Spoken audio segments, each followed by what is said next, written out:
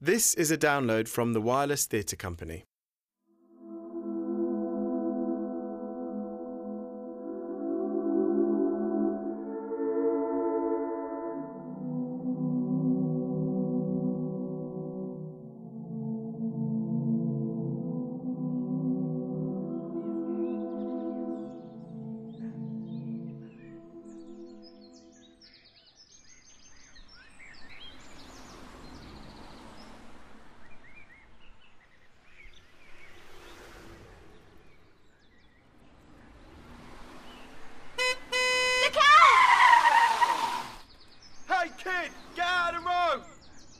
Sorry.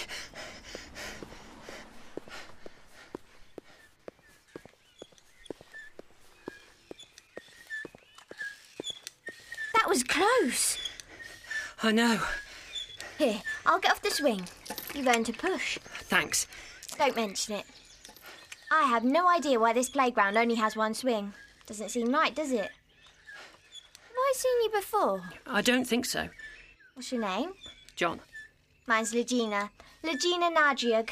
You look so familiar for some reason. How old are you? 13. 13. Wow, that old. You? Are you asking me for my age? Yeah, I guess so. Didn't your mother ever teach you any manners? You're never supposed to ask a lady her age. But you asked me. You aren't a lady. I am. Still, I feel as if we're friends. It's weird. I'm the same age. Quite the coincidence, eh? Thanks for the push. Don't thank me yet. You're going to push me next. No. OK. Do you believe in fate, John? What do you mean?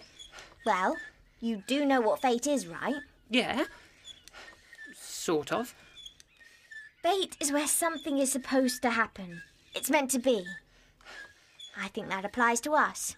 What has fate got to do with us? You almost got hit by that car, didn't you? You never saw it coming. Did too. No, you didn't. If I hadn't have yelled for you to look out for that car, you would have been roadkill. Pizza a la tarmac, flatter than a pancake, stepped on by an elephant in heat. I get it. It was meant to be. That's fate. Thank you, then. It's okay. You owe me. Can you push me a bit harder? OK. I think I like you, John. I like you too. I mean, I think I've always liked you. We just met. Are you sure? If you think about fate and that we were always supposed to meet, don't you think that maybe in a way we've always known each other too? Now that you mention it, I do think I've seen you before. Well, maybe not seen you, but your voice. It sounds like I heard it just yesterday. From the moment you yelled for me to look out when that car almost ran me down, I had a feeling that everything was okay. It's fate. Because if I wasn't there to let you know about that car, we wouldn't be talking right now. Again, you have my thanks on that. So what do you think about me? Am I pretty? Well, you told me what fate means, right? Yeah. Should I teach you what vanity means? Oh, I know what vanity means. Don't you think you're a bit vain? Oh, most definitely. I just wondered what your thoughts were on my looks. You are pretty. I know. What's funny? I happen to know I'm pretty. I'm also smart. It doesn't hurt to have some vanity, but I prefer to call it... Ego? No, pride. You could use some pride yourself. For example, you've got some energy pushing me so high. Girls like powerful muscles. You think so? Definitely. Your muscles are only for me, though, right? At this time, it seems so. Don't you wish this could last forever? Wouldn't life be grand if we simply lived out, swinging freely in the wild, while having your best friend by fate push you? Kind of like Atlas carrying the heavens. John, look out! Get off the ground. That was just a love tap. Tony likes love taps, don't you, Tony? Yeah, love taps. Fun. Leave him alone! What do you want? See Mr. Johnson's market over there? Yeah, it's over there behind that stop sign. I like Mr. Johnson's market, Butch. He gives me sweets when I'm good and it's... Thanks, Tony.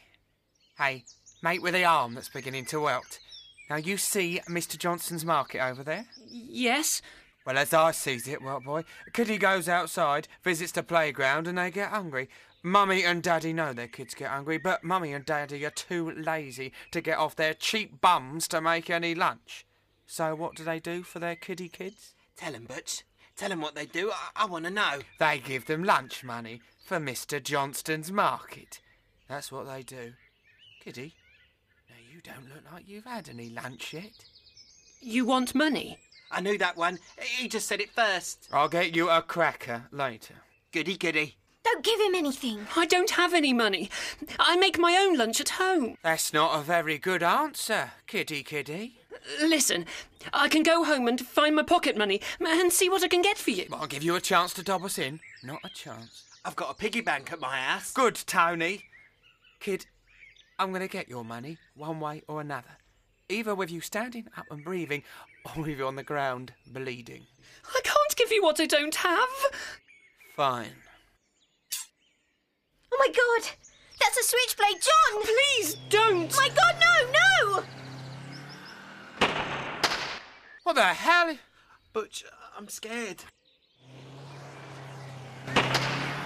Damn, Tony, let's go. I want to see him bleed.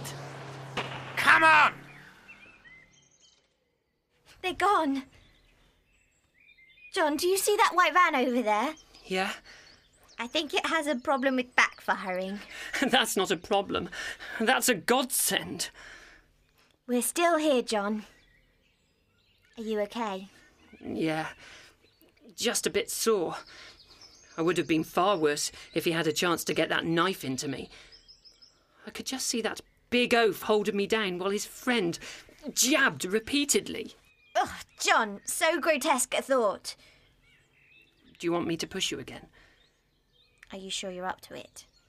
Yeah. I don't think they're going to be back. Besides, it'll calm me down a bit. Okay. There is something about the repetition and predictableness of the swing. Don't you think? Hey, did you notice something peculiar about them and myself? Not really. Except that they were more than willing to kill us both. I don't think so. I think they were only going to kill you. Nice. Really? There's a reason for it, I think. What would that be? I don't want to scare you. Are you sure you want to hear this? What? Well, I think there's a reason you know me so well and I know you in that same way. I'm all in your head, John. What? Don't be silly. I've come to that conclusion. It was a fast one, I'll admit, but it makes sense. How so? Well, the only people who've met us are those two bullies. Right. They didn't notice me at all. So? They didn't even look at me, John. They didn't say anything to me when I talked. Nothing. It's like I didn't exist. I listened to this radio programme the other day. A documentary. They said that people are made up of molecules, and there is more space between the molecules than the molecules themselves. Like we are more non-matter than matter. So maybe we all don't exist. So you don't exist either? I don't think so. The bullies saw you. Maybe they saw me and I look like I have cash, but you don't. You're wearing a dress, and therefore no pockets? I don't see a purse either. John, please, I think I've accepted it. After the knife came out, I knew my role. I am for you, John. I am part of you. That can't be. When I stop pushing you, the swing still moves. Momentum that a swing already has. Besides, anything your mind doesn't accept, it'll make up. A mind can adapt. Before those two came up to us, you were so vain, so self-righteous. I still am, by God. I'm still prettier than you. Don't start thinking you're smarter than me either. Just because I'm part of you doesn't mean I don't have my own individuality. The way you were talking a minute ago, you sounded like you didn't feel you were worth much. Like you were merely a few neurons that make me up. I am worth something. We are worth something. It's why I'm here in your mind and why you exist. We are more than friends. Even more than two people in love. We have something no one else has. We share the same mind and the same soul. So what does this mean? That I'm insane? This is craziness. You aren't insane. You may be talking to yourself, but you aren't insane. People talk to themselves all the time and they're free amongst other people without medication even. But why? I've been thinking about that. Why do I exist in your mind to begin with? So there is a purpose for therapy. No, silly. I think I figured that out too. It's to teach, to protect, to show you what your life has been about. What it's all been worth up to this point. It's what I'm all about. How are you teaching and protecting me? This swing that you're pushing me on, is it unique or does it represent more than what it is? What do you mean? Swing has a cycle. Up and down. Life has its ups and downs too. There is the beauty of two friends meeting. Then there's the fear and insecurity of facing pain head on. Life and death. You got it. Yin and yang. And protecting, you said. You are protecting too somehow. Of course. I saved you from that card, didn't I? I am your teacher and your protector. I'm your ultimate best friend. I guess it would be crazy if I didn't tell you that I count you as my best friend as well. I've never had many friends. In fact, I think you are my only one. Being cooped up in your room for months at a time, I figured so. How? Remember? I am you. I know you had a very bad case of pneumonia when you were very young. From then on, you were very shy. You didn't have many friends to begin with, and you were hesitant in adding more. Pneumonia almost killed me. But it didn't. Why weren't you there for me then? Not positive, but I don't think we were ready to meet yet. I know. What's my dad's first name? I don't know. See? You aren't in my head. You don't even know my dad's name. Come on, I'm part of you, but I'm not a mind reader. That wouldn't be fair. It sounds like an excuse. I don't know everything about you. I'm not a boyer. There are some things about boys I can pass by. Puberty. You weren't with me when My eyes were closed through most of it, believe me. That part about boys, ugh. I still have my clothes on, but I feel a bit exposed. Relax, we're friends, remember? You can have confidence that what I know about you and how I feel about you are only good things. How about when I've been angry or upset? Yeah, I know about them. But you had reason to be when you were. All is forgiven. Though it's not up to me to forgive. I don't judge you. I know that if our positions were reversed, you'd think the same way. You know, I do think I love you, Legina. I know you do. I love you too, John. It's getting late. I should be getting home. Home? I thought you were a part of me. Do you think I can vaporise into thin air? Been watching a few late-night movies, have you? Remember, your mind has to adapt to keep yourself grounded and sane. I really want you to keep your sanity, so I'm just going home. No use you having a fit because you see me do something your mind doesn't accept. Can I walk you home? You think I'm a helpless girl who's going to get mugged at knife point. I can fend for myself. OK, I was just thinking. But... Yes? Raisha! Whoa! Hey! Last one to make it to the house isn't real. Hey! She's heading to my house.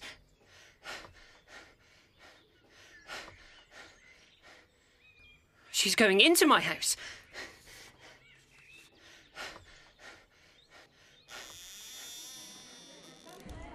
Everybody's in black. Why are there pictures of me all over the place? Oh, it's too bad about what happened. Just this last month, the girl was run over by a car too, close to the same spot. Oh, I remember hearing that. Such an angel she was. Wasn't her name even Angel? Same age. Such a tragedy, all of it. Hey! Well, Johnny didn't have a chance. He was up against a knife with only his bare hands. Couldn't put on much of a fight. Still, at least it was quick. Can't you hear me? Can't anyone hear me?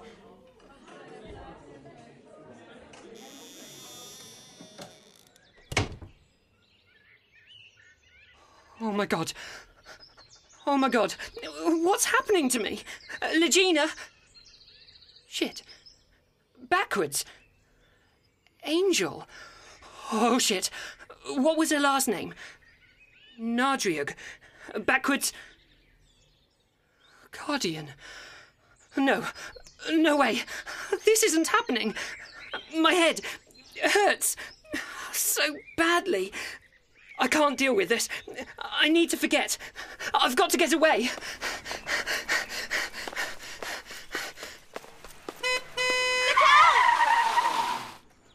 Hey, kid! Get out of the road! Sorry.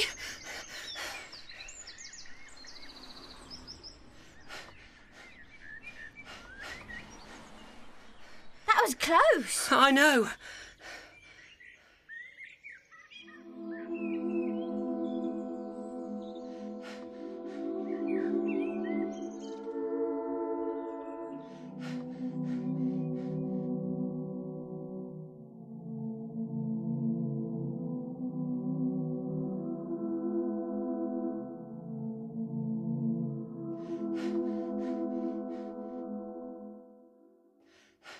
A Friend in Me was written by Rob Milliken and starred Paul Thomas as John, Faye Honeysett as Legina, Ruben Anderson as Tony, and Neil Frost as Butch. A Friend in Me was recorded at Quint Studios with Matt Walters for the Wireless Theatre Company.